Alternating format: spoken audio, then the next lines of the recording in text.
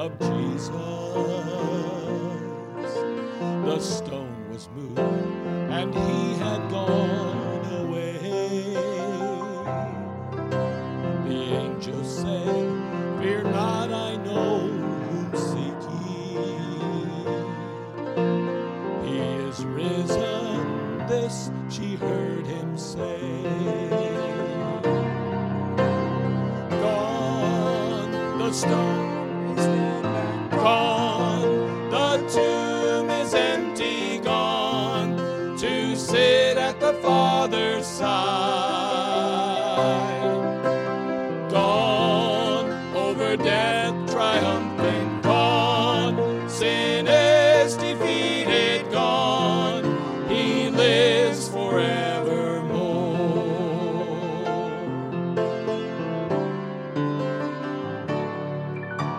My friend, if you don't know my risen Savior, I beg of you, don't wait too late to pray. Don't wait until his bride has been completed. No, don't wait until you hear him say it's too late. Gone, the stone is rolled back, gone, the tomb is empty, gone to sit at the Father's side. Yes, he's gone, over death triumphant, gone, sin is defeated, gone, he lives forevermore. Gone, the stone is rolled back, gone, the tomb is empty, gone to sit at the Father's side. Yes, he's gone, over death triumphant, gone, sin is defeated, gone, he lives forevermore.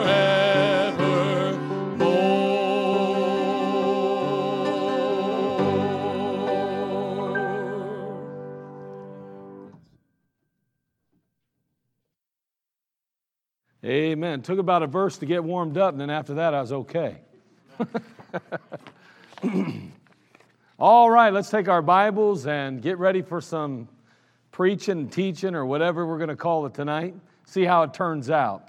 We're dealing with their future. The Jews' future is what we're talking about. And we started this a couple of weeks ago, and we asked the question. We said, well, have the Jews been replaced as a nation by the Gentiles and as God's people by the church? And of course, over in the book of Hosea, chapter 3, verse 4, we read, "The children of Israel shall abide many days without a king, and without a prince, and without a sacrifice, and without an image, and without an ephod, and without teraphim."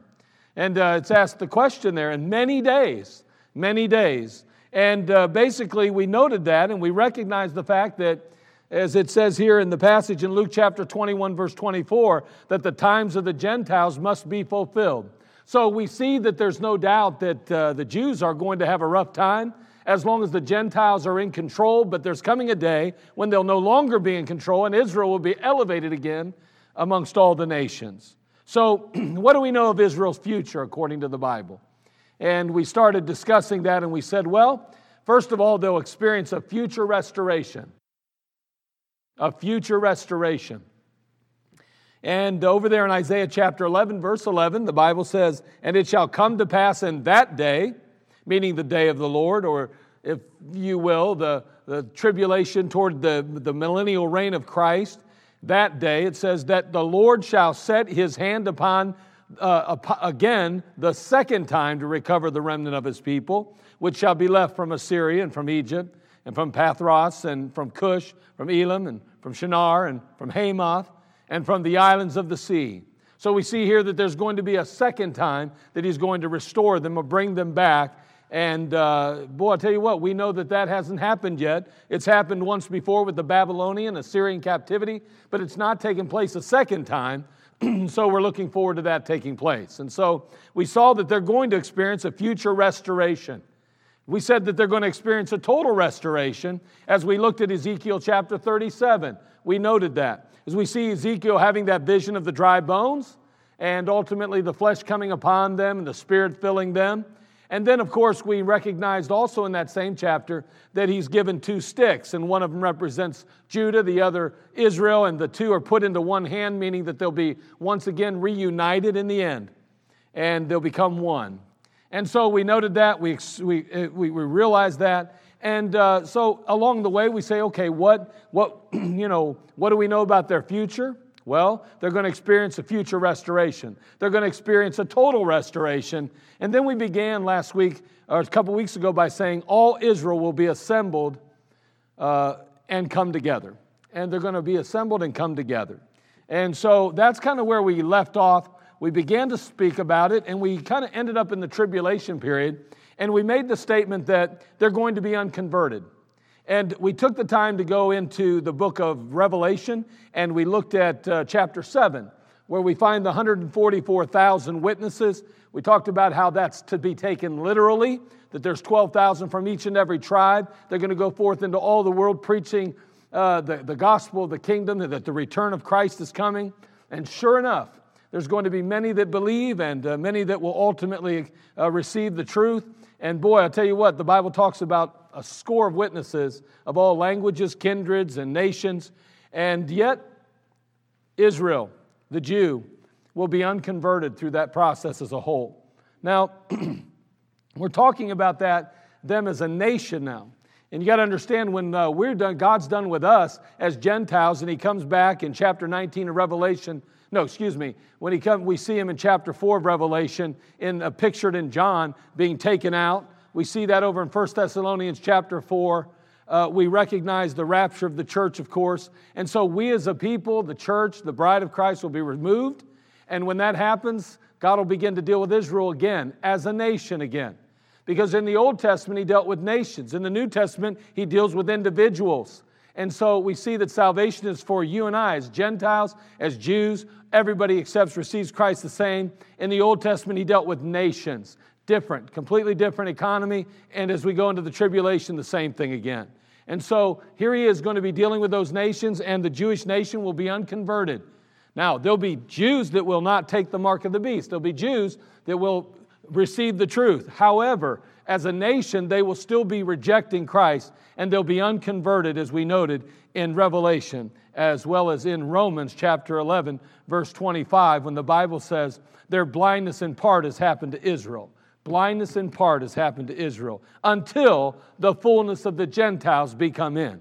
So they're going to be blinded in part as a nation until the fullness of the Gentiles be come in, until that's finally completed and overdone and completed and finished. So they'll be unconverted. And now here's where we kind of really begin now. And we're going to see here that they're going to be judged. Israel's going to be judged. And again, it's taking place during the tribulation period. Because again, the church has been taken out, and now God is again dealing with Israel and the nations. And here we're going to see that His wrath is going to be poured out upon the earth as well as the Jewish people, and they're going to pay a price, a significant one, for once again rejecting Him. And so let's go ahead and have a word of prayer, and then we'll pick up. We're going to turn to some Old Testament scripture and see what prophecy has to say about the Jew as we move forward into the future. Father, we love You. We thank You for this time together. And we ask, Lord, that You'd speak to our hearts. We desperately need You. We pray for Your leadership. Lord, Holy Spirit, may You just convict us and change us. Lord, may You draw us to You and teach us what You'd have us to learn tonight. Again, Lord, fill us with Your Spirit, and may we, Father, truly glean from Your word that we may grow in You. We'll thank You in Christ's name. Amen. All right, turn to Ezekiel chapter 20. So we notice in that tribulation period, after the church is gone, the church and the bride of Christ have been taken out, God begins to deal with Israel again, that Israel's going to be unconverted at that point, as a nation again, unconverted. But they're also going to be judged. Ezekiel chapter 20, verse 34. Ezekiel chapter 20, verse 34. The Bible says, and I will bring you out from the people, and will gather you out of the countries wherein ye are scattered, and with a mighty hand and with an outstretched arm and with fury poured out. And I will bring you into the wilderness of the people, and there will I plead with you face to face. Like as I pleaded with your fathers in the wilderness of the land of Egypt, so will I plead with you, saith the Lord God. And I will cause you to pass under the rod, and I will bring you into the bond of the covenant. And I will purge out from among you the rebels, and them that transgress against me. I will bring them forth out of the country where they sojourn, and they shall not enter into the land of Israel. Ye shall know that I am the Lord. Now again, we see here that there's a judgment taking place, that God is going to exact some punishment. He's going to address and deal with the sin. He's going to face His nation again. He's going to say, listen, I'm not done with you yet, but we're going to have to get a few things straight before we go forward. This kind of parallels with Revelation chapter 12. Turn to Revelation chapter 12, because we see this aspect of the wilderness being mentioned here in the book of Ezekiel, but we're also going to recognize that they're also going to be dealing with the wilderness in the tribulation period and during that period of time. That is part of their punishment. Even as they wandered in the wilderness for 40 years because of their rejection of God's plan and His promise and purpose, we're going to see that they're going to once again be found in the wilderness. In Revelation chapter 12, notice what it says, and the woman fled into the wilderness, where she hath a place prepared of God, and they shall feed her there 1,260 days. 3.5 years, Israel's going to be on the run in the wilderness. For 3.5 years, Israel's going to be fleeing from the Antichrist and from his forces. And God's going to care for them and meet their needs in the wilderness. But Jeremiah chapter 30 verse 7, alas, for that day is great, so that none is like it. It is even the time of Jacob's trouble, but he shall be saved out of it. So he's saying, yes, you're going to endure some real affliction. You as a nation are going to be punished for your sin, but I'm going to care for you in the midst of it all. I'm going to take care of you. So here they are moving into the tribulation period. As a nation, they're going to be attacked. They're going to be threatened. They're going to run for their lives. They're going to flee into the wilderness. And God's going to care for them for 3.5 years in the wilderness during the tribulation period. But that's part of their judgment. And so they're going to pay an awful price. Daniel chapter 12, verse 1. Go ahead and turn there, please. Daniel chapter 12, verse 1.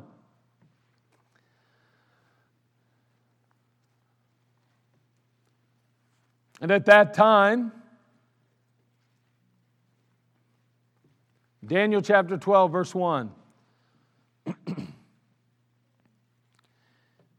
He says, and at that time shall Michael stand up, the great prince which standeth for the children of thy people.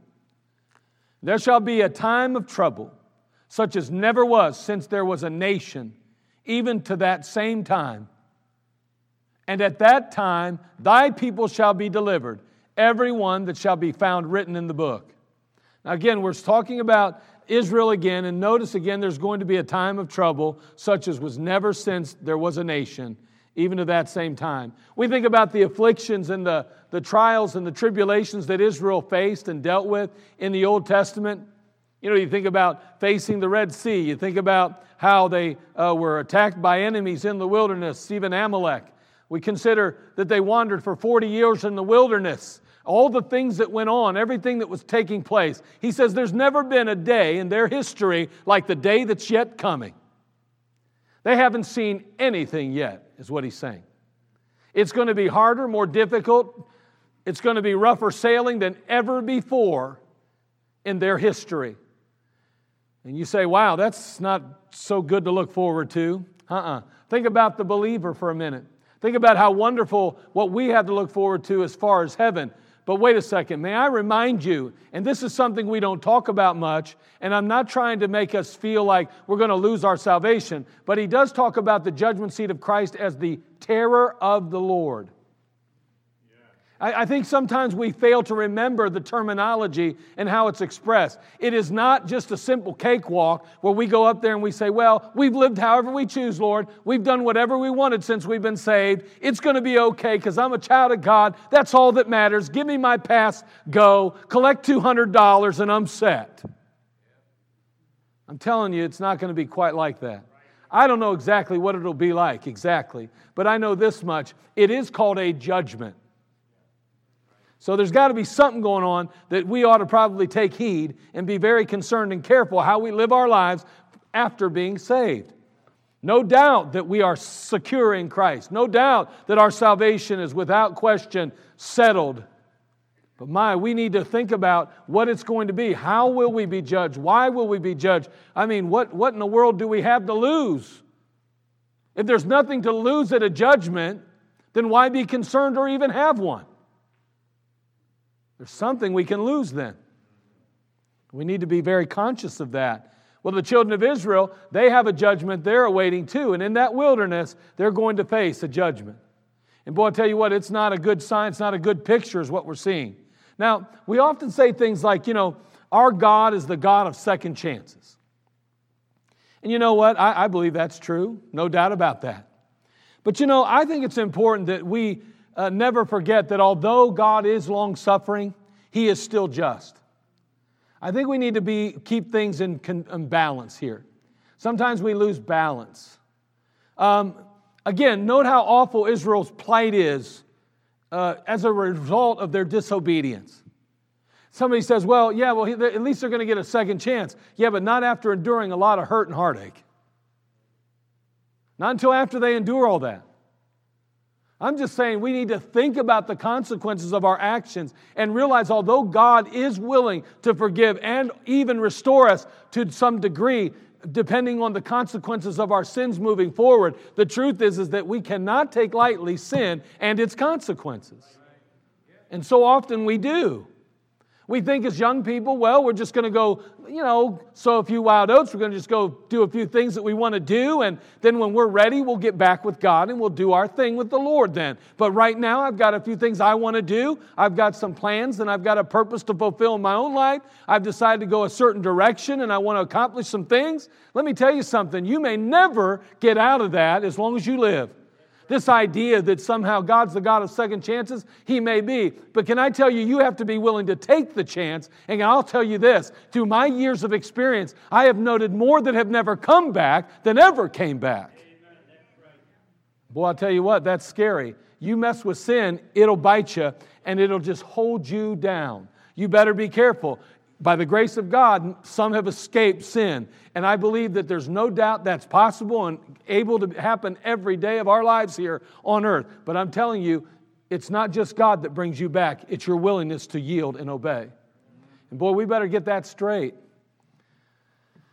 We think about Galatians 6:7. The Bible says, "Be not deceived, God is not mocked. For whatsoever a man soweth, that shall he also reap." That's scary, isn't it? Boy, we're going to see that with Israel. Israel's going to pay an awful price as he talks about the time of Jacob's trouble. Then we're going to note not only they'll be unconverted, not only they'll be judged, but they're going to cry out to God. It's amazing how bad circumstances cause us to humble ourselves. It happens today, I think, still, doesn't it? We get in a mess and we find ourselves in as they used to say, a pickle. All of a sudden, we find ourselves looking up instead of just around. Man, I need some help. I am stuck here. Well, Israel's going to find themselves in a real difficult situation. And the Bible's going to teach us they're going to cry out to God. Turn to Zechariah again, chapter 13. Zechariah chapter 13.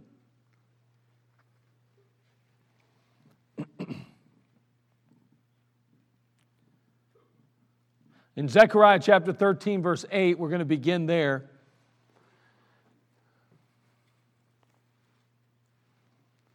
The Bible says, and it shall come to pass.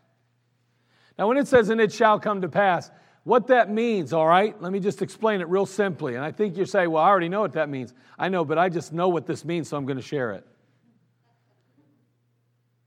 It's going to happen. You like that? See how deep this stuff is? It's going to happen. Man, I'm telling you what, it shall come to pass. And then when the Lord talks about our salvation and we're going to eventually have a new body and a new heaven, it's going to happen. It's going to happen too.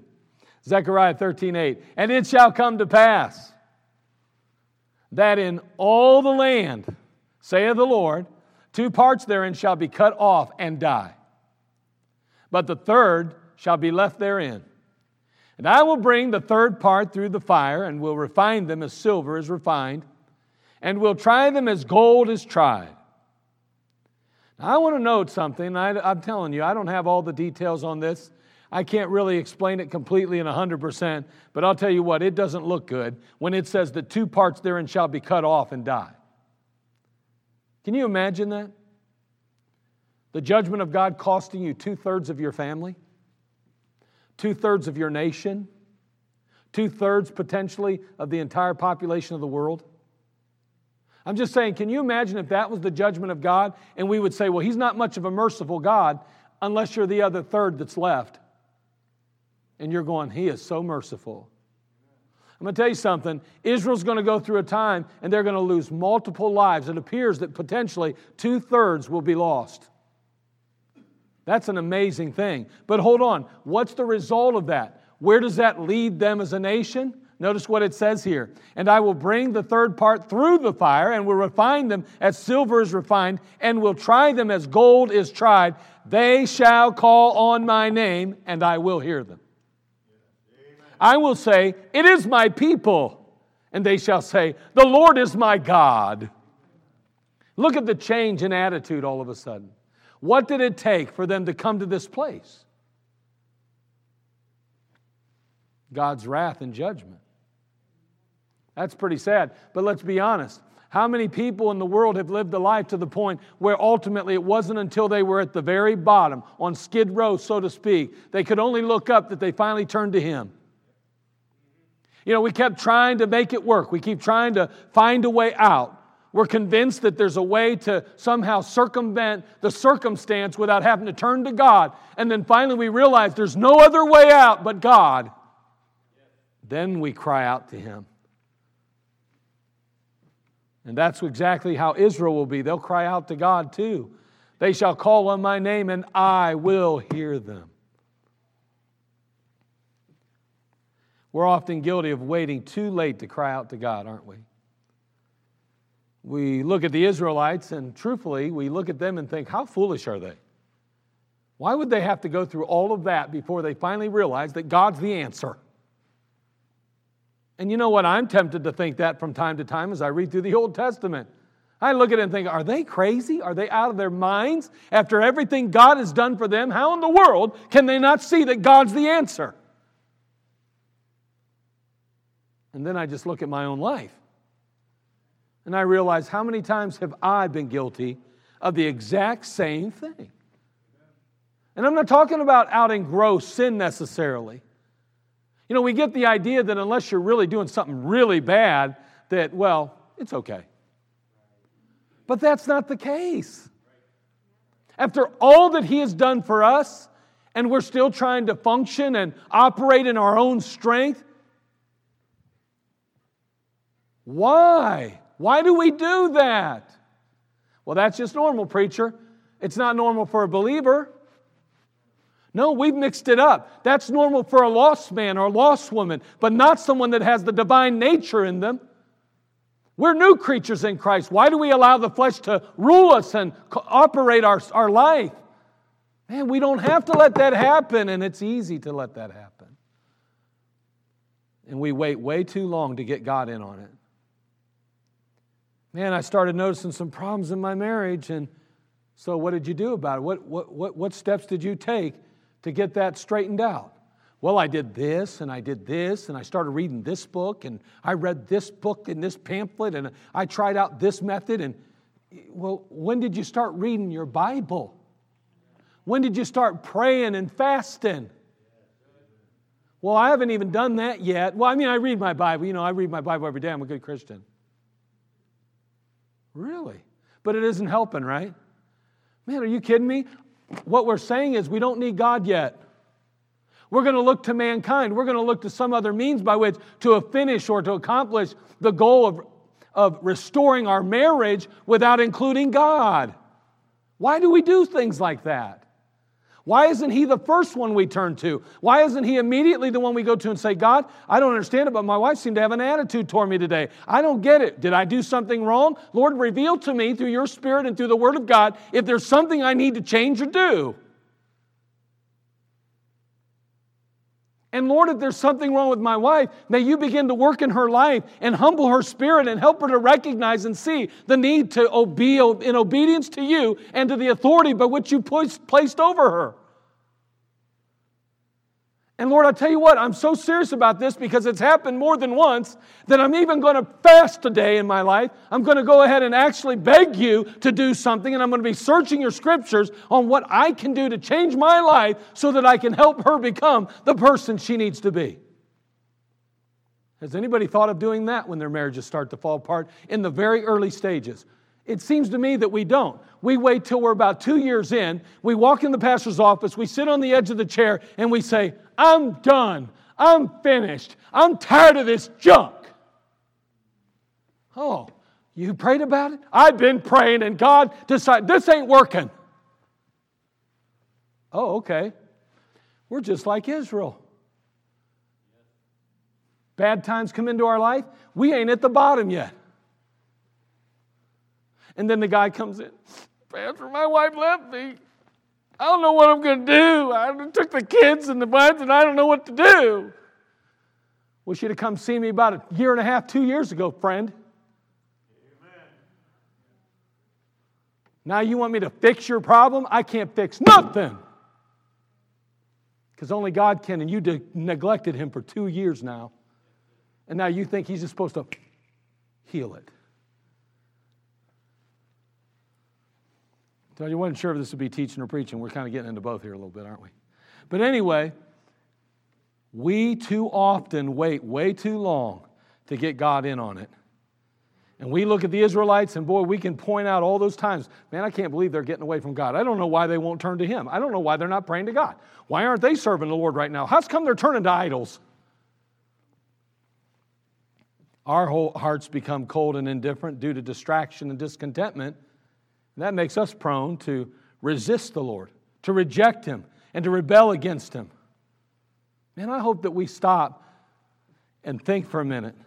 God is in the heavenlies, and He wants to hear from us. Man, we have got to spend more time getting a hold of God and sharing our burdens with Him. I was encouraged as I talked to Mrs. Parker today. She was talking and she called me up and we were just talking a little bit, and she was saying how she has been struggling, just like all Christians do. We struggle with peace in our life sometimes when situations come in and, man, chaos and confusion seems to be reigning in our life. And here's somebody that physically is in pain consistently and constantly, somebody that honestly loves to serve and do for others, but yet is bound by her body right now and cannot do the things she wants to do. She's got surgery she's looking at. She's got doctor's appointments consistently. She's always up and down with everything. And all of a sudden she said, but Pastor, it was so wonderful. So what's that, Mary? She says, man, it was like this overwhelming peace come over me. And I can't even tell you, I don't know that I've ever felt peace like this in my life.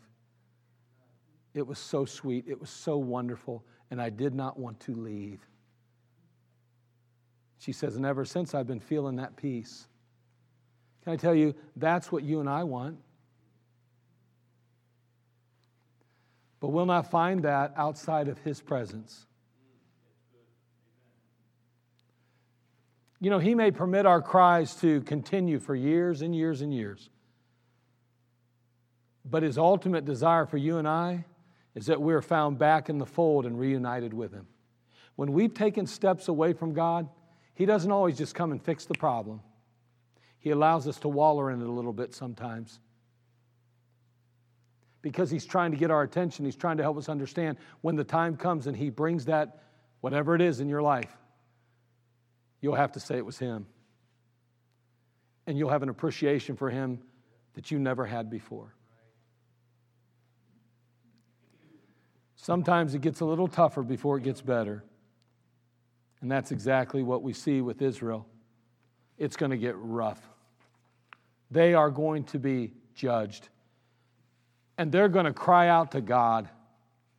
And then, wow, Christ is going to come back. Revelation chapter 19, let's look there. Verse 11. Revelation chapter 19.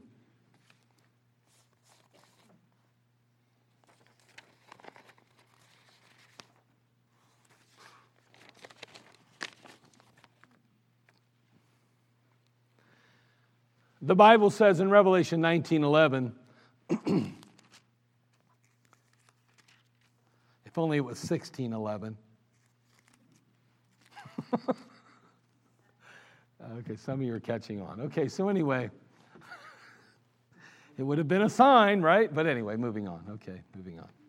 All right, yeah, whatever. Okay, so you got to remember, the King James Bible 16:11. Okay, I was just kind of throwing something out there. Okay. Revelation 19:11. Notice what he says here. And I saw heaven open. And behold, a white horse, and he that sat upon him was called Faithful and True.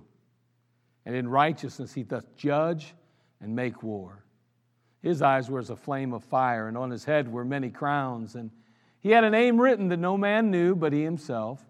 And he was clothed with a vesture dipped in blood. His name is called the Word of God. Look at what's happening here.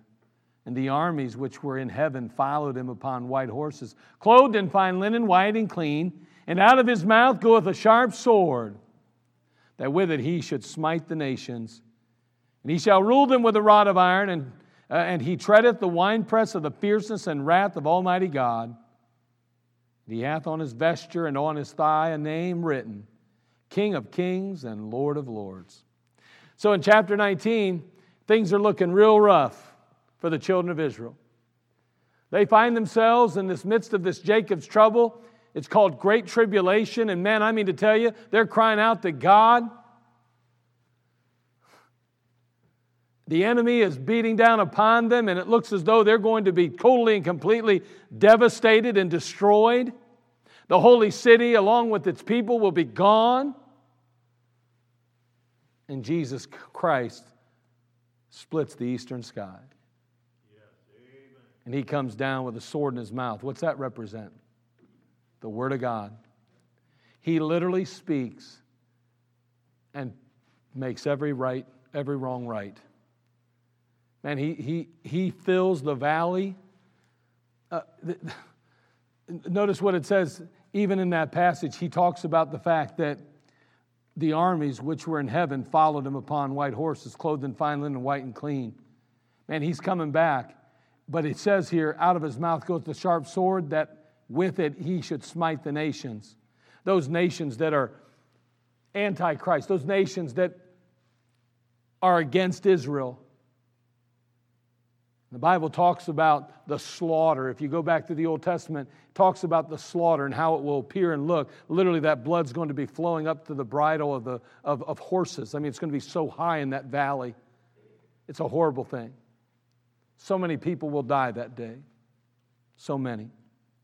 We've never seen anything like it on earth, ever. But Christ is going to come back. And when he comes back, things are going to change for the Jew.